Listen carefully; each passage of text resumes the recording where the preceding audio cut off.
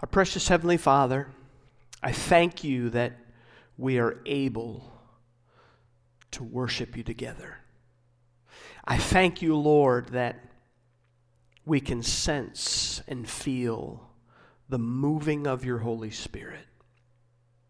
Father, I pray specifically today for the one that is really struggling to understand who they are in your eyes. Lord, I believe that the enemy of our soul speaks lies into our ears, telling us that we are something less, something different than who you have declared us to be. And Father, as we have worshiped you, as we have sensed your Holy Spirit, there is that spark in us that wants to believe that we are indeed who you have declared us to be. And Father, for the ones that have been struggling, the ones that have been believing the lies spoken by the enemy, whether that comes through a person or whether it's just something that they hear in their minds, I pray that today, Lord, they will stand up. That they will stand up in their minds and they will say no to the lie. And Father, I believe that right now that the Holy Spirit is present in our worship. He's present in our homes. He's present in our gathering. And that we can say, God, I believe that I am who you say I am. I am your child. You love me. You sacrificed your Son for me. You have given me all that I might have eternal life. And I believe that I belong to you. Father, I pray, let that begin to take root in our hearts so that we can walk the way you want us to walk. Father, we thank you today. In Jesus' name we pray. Amen. Well, it's great to be with you today. We're going to continue our series on miracles. And this morning, I believe that there is a question that God wants to ask each and every one of us. And the question is this: what do you have? I've even envisioned that we would look at our hands to see what it is. What do we possess? What do we have? Ask ourselves that question today. I'd like to look at a miracle today found in Matthew chapter 14, beginning at verse 13. Let's read it. It's a rather lengthy text, so follow along with me. When Jesus heard what was happening, he withdrew by boat privately to a solitary place. Hearing of this, the crowds followed him on foot from the towns.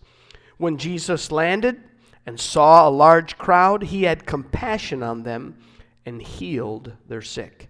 As evening approached, the disciples came to him and said, "This is a remote place, and it's already getting late. Send the crowds away so they can go to the villages and buy themselves some food." Jesus replied, "They do not need to go away. You give them something to eat." We have here only 5 loaves of bread and 2 fish," they answered. "Bring them here to me," he said. And he directed the people to sit down on the grass. Taking the 5 loaves and the 2 fish, and looking up to heaven, he gave thanks and broke the loaves.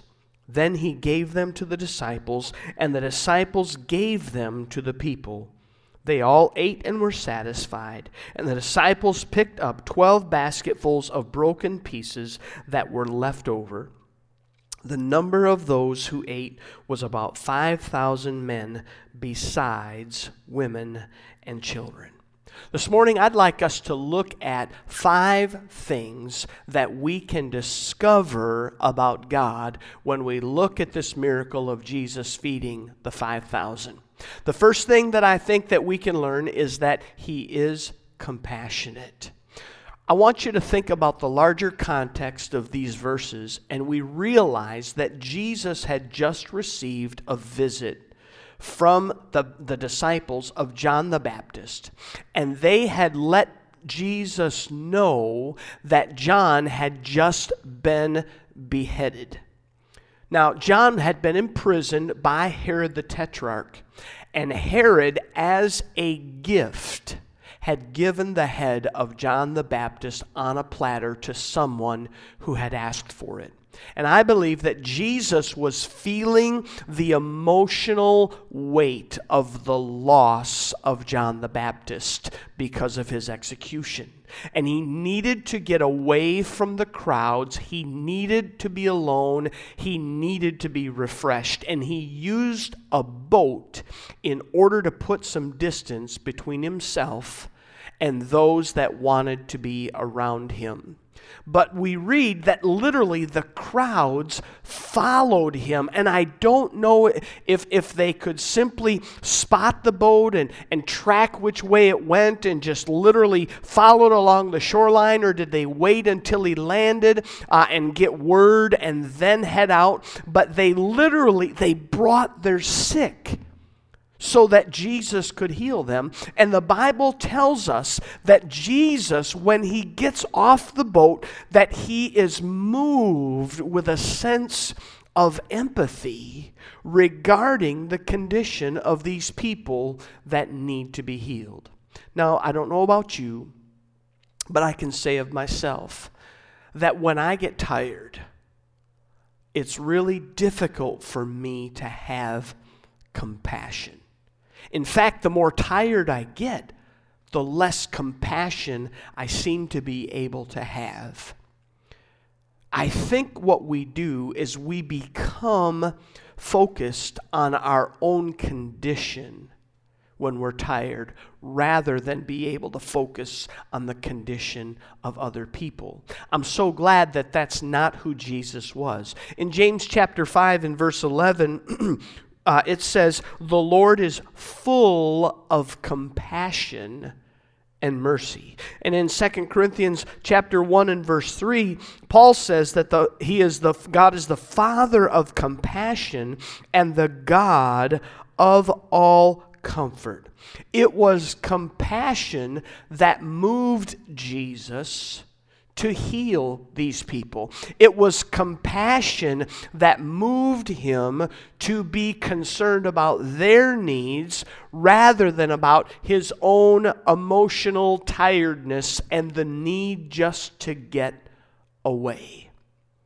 In Hebrews chapter 2, verse 17, it says this, "For this reason he had to be made like them," speaking of Jesus, "fully human in every way, in order that he might become a merciful and faithful high priest in service to God, and that he might make atonement for the sins of the people." I'm so glad that God made Jesus in such a way that he was able to become both merciful and faithful as our high priest. I think it's easy for you and I to say, you know what, today I just don't have the energy to focus on others. I'm so glad that God is never too tired to have compassion and mercy on us. Secondly, we learn that he exceeds all expectations. Now, the disciples had just watched Jesus waste a perfect day off. They felt he really had taken this time where he could be private, and instead of using it to recharge his own battery, he wasted it by healing the sick throughout the day. And at the end of the day, they come to him and they say, "Jesus, it's late. This is a very remote place. And they obviously, these people that have followed you, they're not prepared. They don't have food that they've brought with them. We don't have anything ready." And the only solution that they could imagine was to send these people away. Send them away so that they can literally go out into these little villages that surround us, and they can find a way to get some food for themselves. I don't even think the disciples had any plans for dinner either. They just couldn't see any other way to handle the situation. And these were the same men that had witnessed Jesus casting out demons. They watched at the wedding of Cana as he turned the water into wine. They saw him raise the dead. They knew that he had healed the blind, that he had healed the mute, he had healed the paralyzed, those that had leprosy. He had walked on the water, he calmed the storm. They were witnesses to these miracles, but still they could not imagine how he could provide food for such a crowd. I think we often look at our own circumstances. We see all the facts. In fact, I picture those facts to be the walls of the box that we create. It's late. We're in a remote place. Everyone is hungry. And we build this box out of the facts that we see, and we attempt to put God in that box. I want you to look at Jesus' response because I love it. He said, you know what? They don't need to go anywhere. I'm glad that God in His goodness, He always goes beyond what we could ever imagine. He always exceeds our expectations. Paul in Ephesians chapter 3 and verse 20, he says this, "Now to Him who is able to do immeasurably more than all we ask or imagine, according to His power that is at work in us." I think, friends, that you and I tend to limit the things that God can do by looking at all the facts, when what we really should be doing is looking at who God is. Look at His track record. Look at who the Bible says that He is, and standing on the truth of God's Word and the reality that in every single situation that God has always done more than you and I could ever ask or imagine by the power of God, and He's exceeded our expectations every single time. Number 3, we learn about God that He uses small stuff.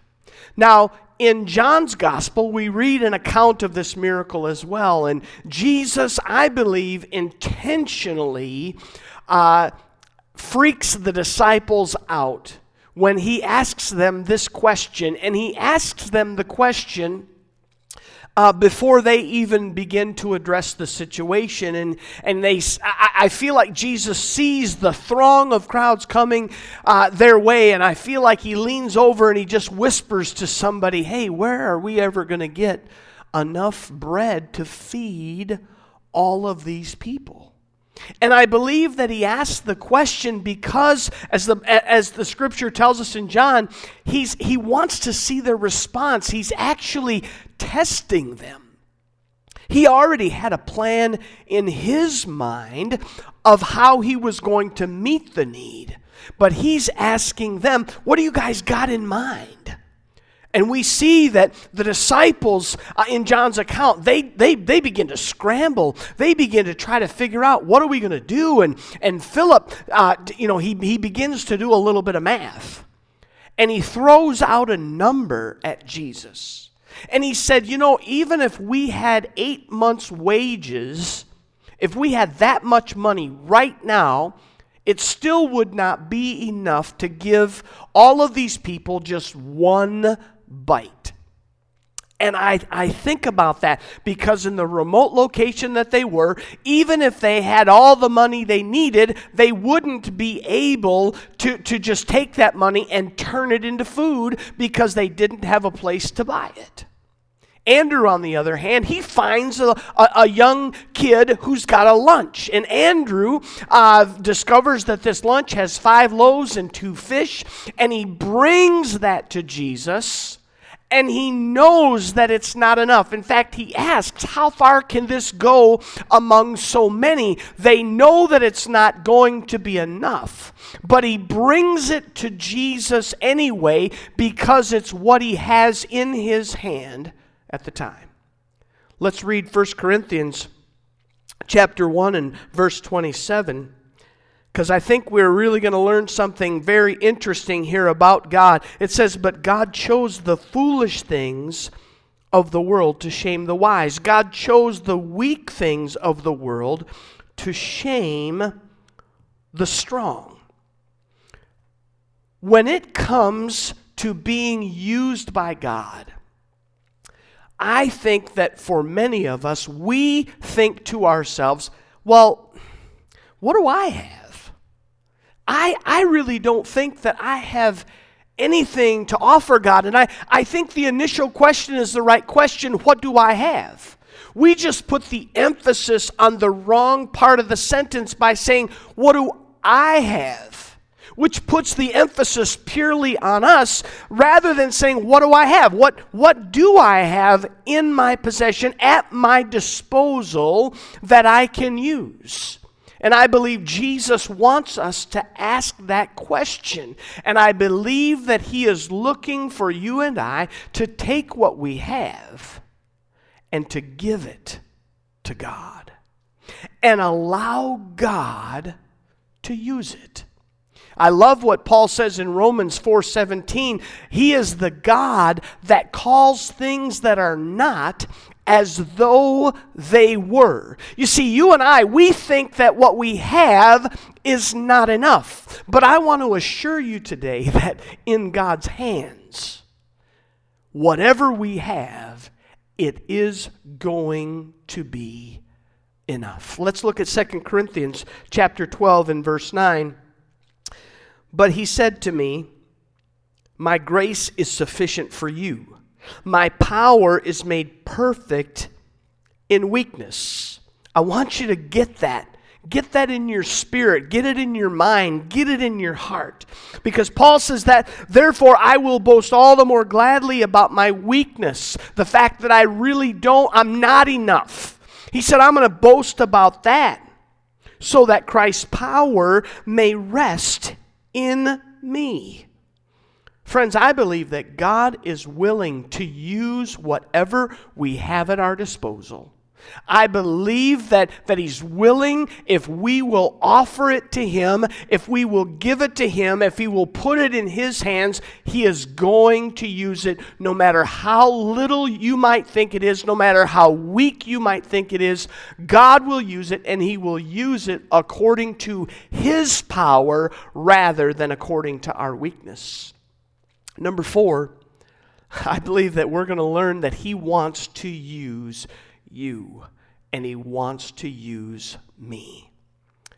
After receiving the fish and the loaves, Jesus directs the people to sit down, and then the Bible says that he gives thanks to his heavenly Father, he breaks the bread into pieces, and then he passes out the pieces to his disciples. And he tells them, I want you to distribute it to the people. Now, here's a question for you. Why do you think Jesus did that rather than skipping the middleman? Because I am sure at some point one of those guys was going to do it wrong. And I think many of us, this is an area that we really struggle because we want to get things right. And it's hard for us to think about giving up control.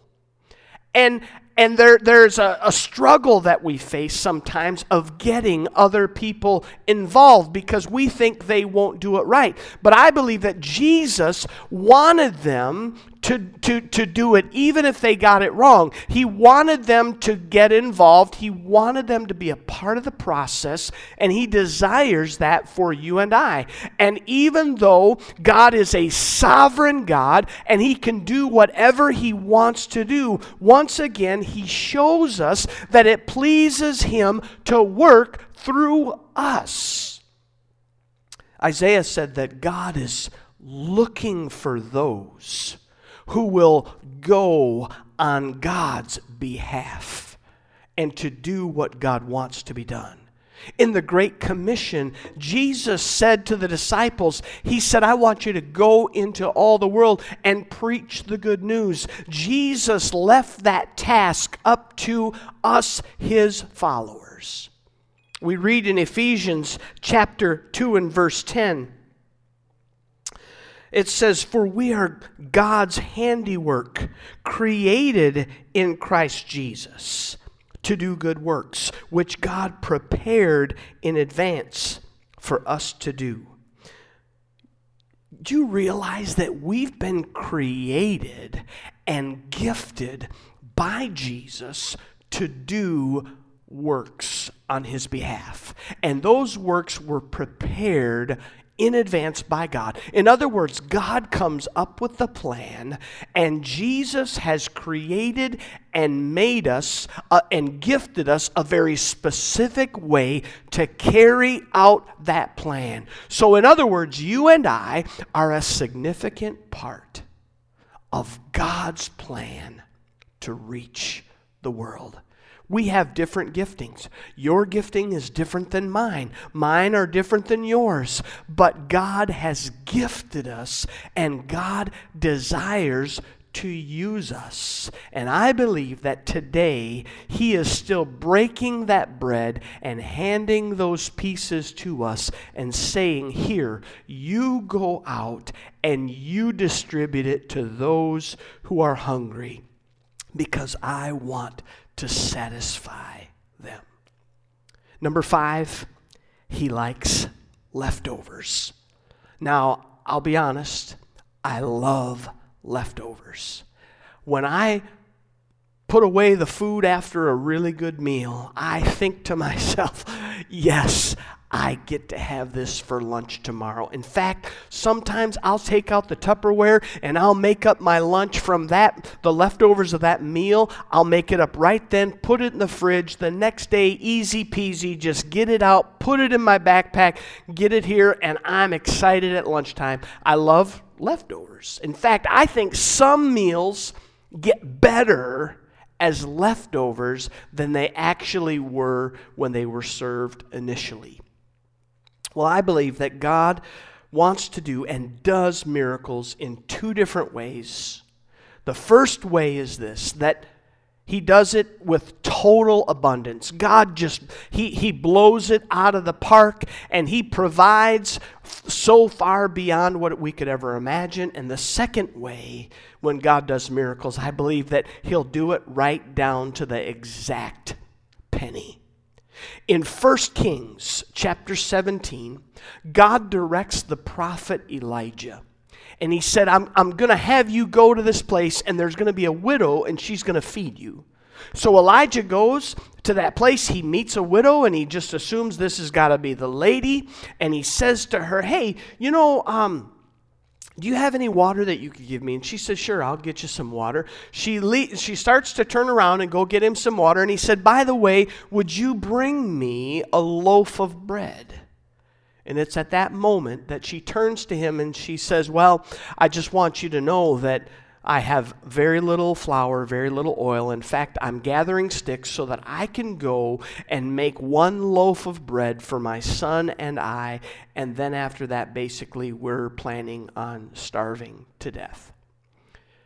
Rather than saying to the woman, oh, hey, maybe I've got the wrong person here, Elijah says, make sure to make mine first. And then I want you to make some for yourself and for your son. And I want you to know that it's going to continue until this drought that we're going through has subsided. You're going to find that every day there's going to be enough for you. And we read in the text that every day she went back to the barrel. There was always enough flour and enough oil to make the bread for that day. It lasted until the famine was over. Now, in Matthew 14, Jesus is feeding the 5,000, and he meets this need with abundance. And we read the number 5,000, but that's only the number of men. So if we conservatively put a wife and one child with all of those men, that number would rise to 15,000. So that number could be somewhere between 10 and 20,000 people. And the Bible says that all of them ate, that all of them were satisfied, and that they gathered up the leftovers after everyone was satisfied, after everyone ate as much as they wanted, and it filled 12 baskets. Now, I've always thought of these baskets as just being massive baskets, and I don't know why I thought that. But in preparation for my message, I decided to look into the Greek language and look at that word baskets. And the word baskets, the word is a Greek word that refers to actually a very small basket. And in the description of that small basket, it's something that would be carried in the hand, and it's something where people would carry food for the day. It's a lunchbox. And I'll tell you, that really made me feel good, because I realized that those 12 baskets represented and were in fact 12 lunch boxes for his disciples. So Jesus feeds these thousands of people, and yet there is enough left over to provide lunch for his disciples for the next day. God has the ability to meet that need far and above what we could ever imagine. God loves to meet needs in just blowing the doors off it with tremendous abundance, but He's also able to meet needs right down to the very penny. I want to read from Philippians chapter 4 and verse 9. Where Paul says this, "And my God will meet all your needs according to the riches of His glory in Christ Jesus." I want to tell you about a woman named Leona. And Leona had given her life to Jesus, and she was in a discipleship relationship, and she was really growing in the Lord, and the Lord was challenging her with this verse, Philippians 4:19. And she put that verse on her refrigerator so that she could memorize it. And she had decided that because of this verse, God was really challenging her to begin tithing on her income. And she was believing that God was going to meet all of her needs. When Leona was a young person, her mother had a habit of saving pennies and dimes. And she would put them in a container, and so Leona decided she would pick this up as something that she would do. And so, interestingly, she takes a small container and she keeps it in the refrigerator, and every time she gets pennies and dimes, she would put them in that container in the refrigerator. And she told her daughter that at some point we will take this money and we will use it for a special treat for ourselves. Leona was amazed as she began to tithe that she wasn't broke after she tithed. In fact, previous to tithing, she always had more week than she did money. And she would have to borrow money sometimes to stay afloat. Now, admittedly, once she began tithing, she said, well, we had a few meals of macaroni and cheese, or we might have to have eggs and toast for dinner. But they never went without. God always provided for their needs. Now, there wasn't enough money for special things that were out of the ordinary, but their needs were always met.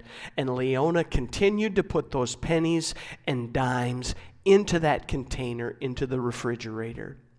Springtime rolls around. Leona's daughter comes home one day with an order form for her yearbook. The cost of the yearbook is $8. And Leona realizes there's a month we can save up. We'll probably be able to have enough money to pay for the yearbook. So yeah, go ahead, fill it out. We'll be able to do it. But a month goes by, and after that month, there was no extra money to be found. and they couldn't finalize the order, and her daughter was heartbroken. Her daughter said, "You said that God would supply all of our needs. Why don't we have enough? Mom, it's only $8. Leona took the time to tell her daughter the difference between a need and a want. And as you can imagine, that really didn't help her daughter. Her daughter was angry as she got ready for school that morning and prepared to head out to the bus. And Leona stopped her daughter and said, "Hey, we've got to pray." They prayed every morning before her daughter went to the bus. And her daughter said, "I don't want to pray. God doesn't care." And Leona said, "Honey, yes, He does. And we must pray now more than ever." And as Leona grabbed her daughter's hands to pray, she saw a tear fall down her daughter's face. She wiped that tear away. And Leona's prayer was simply this: "God, please help us." And at the end of that prayer, she remembered the container in the refrigerator. And she said to her daughter, "Honey, we've got to go to the fridge and see how much money is in that container." And her daughter ran to the kitchen, opened the refrigerator, took that container, emptied it out, and dumped it all over the kitchen counter and began to count the pennies and dimes. Guess how much there was? It was $8. Exactly. Friends, I want you to know, no matter what we face, God is bigger than anything. He's a God of miracles. I want to close with the scripture, Matthew chapter 19, verse 26. It says, Jesus looked at them and said, "With man this is impossible, but with God all things are possible." I want you to know that nothing is too difficult for God. Would you bow your heads with me? Father, I thank you for your word. I thank you that we can build our lives on the truth contained in your word. And Father, today there are some people that are listening to this message and they need a miracle. And they need the compassion of God, the mercy of God. There are some that need to realize that you want to use them and that you are willing to use the small stuff. And Father, I pray that right now that we would look at what we have available, look to what we possess, the gifts that we have, and that we would realize that you have gifted us, and that through those gifts, through what we have, you are ready to do miracles if we will only put those things in your hands. And so, Father, I pray right now that wherever we are, that we will hold those hands out and we will look at them and we will ask ourselves, what do I have? And that we would be willing to put it into your hands so that you might use it and bring about great miracles for the glory of God. Father, I thank you. In Jesus' name we pray. Amen.